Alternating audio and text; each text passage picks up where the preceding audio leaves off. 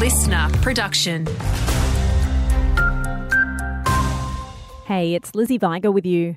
Truckies are calling for a rethink on road funding, saying we need to prioritise productivity ahead of population. A number of major freight routes have been closed due to flooding, including the Bruce Highway being closed at the weekend due to intense flash flooding in Tully.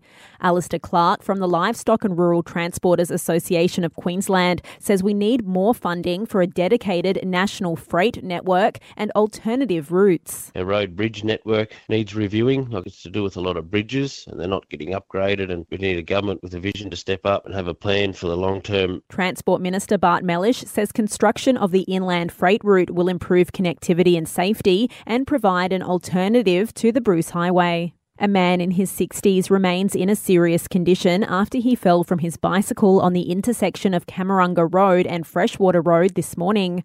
The man was rushed to Cairns Hospital with a head injury shortly after 6 a.m.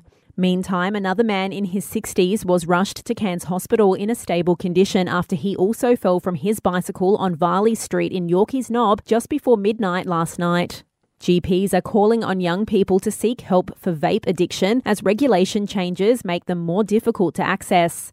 Royal College of GPs Dr. Hester Wilson says young people might not be talking to their doctor out of fear their parents may be told. She says they won't. I'm really concerned that there may be a group of young people who have developed a good going nicotine dependence, and really encouraging them to seek support and seek advice. And a Bayview Heights man remains in custody after he appeared in Cairns Magistrates Court. The 21-year-old had 42 child exploitation charges mentioned yesterday. Police allege he traded vapes and drugs in exchange for explicit images and sex acts involving several underage girls.